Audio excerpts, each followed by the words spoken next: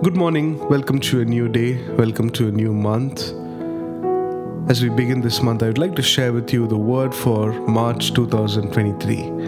It's taken from Isaiah 58 verse 11, says like this: "The Lord will guide you always. He will satisfy your needs in a sun-scorched land and will strengthen your frame. You will be like a well-watered garden, like a spring whose waters never fail." It's a beautiful verse. It's a reminder of what God will do in our lives. I want us to focus on the second part of the verse that says, "You will be like a well-watered garden, like a spring whose waters never fail." I don't know if you've been feeling hopeless, or if you've been feeling as if you are running out of strength, or you felt like giving up.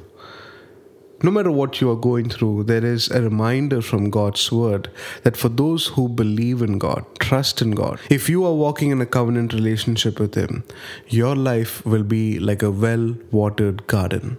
This phrase contains an imagery that often we may miss.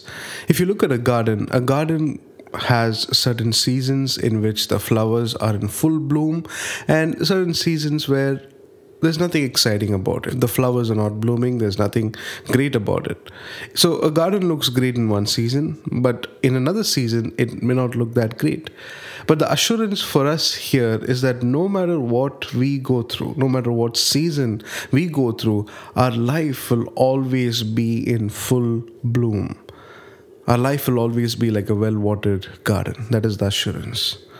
And if you look at the second part of the verse, it says like this: "A spring whose waters never fail." If you look at the cultural context in which this word is spoken, there were actually many springs that failed. One season there might be water in a spring, but another season there's no water. And there are also springs that deceive travelers. So when travelers are going about, they look at a spring, it looks like there's water, but as they get close to it, they realize there's no water. But when God gets to work in our life, what will happen is our life will be like a spring whose waters never fail. There are times when we look up to people and think, this person will be of a great help to me in time of my need, only to realize that they don't have much to help us with. They can't do anything for us. Sometimes we may feel that way. I don't have much to help people. I don't know what I'm going to do. But God's word reminds us that your life will be a resource to many.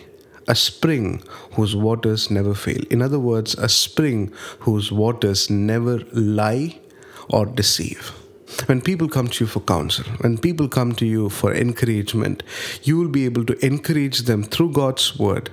So they will receive something from your life that will make them praise God. You will be a spring whose waters never fail. I don't know if you've been discouraged. I don't know if you have been going through tough times, feeling like a dry spring. There's nothing in you to give to others.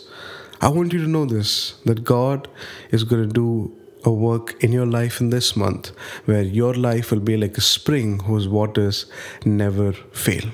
So hold on to God, continue to walk close to Him, walk in a covenant relationship with Him. Trust in Him, believe in Him, because He has great plans for your life. Let's pray. Father in heaven, we thank you and praise you because you're the God who never fails to encourage us. And Lord, as we read this word from Isaiah 58:11, our hearts rejoice because we believe that in this month we will see you working more than ever. That our life will become like a spring whose waters never fail. And our life will be like a garden that is well watered, blooming throughout every season, throughout the year. We thank you, God, for the supernatural work that you're going to do in our life. And so, Lord, help us. Help us to walk close to you and help us to trust in you, believe in you, put our faith in you. In Jesus' name we pray. Amen. Thank you for listening to our devotion. We hope you were blessed by what you heard today. If you'd like to get in touch with us for prayers or counseling, you can do so by visiting our website theologia.online/contact, theologia.online/contact. Get in touch with us. We'll be more than happy to talk to you.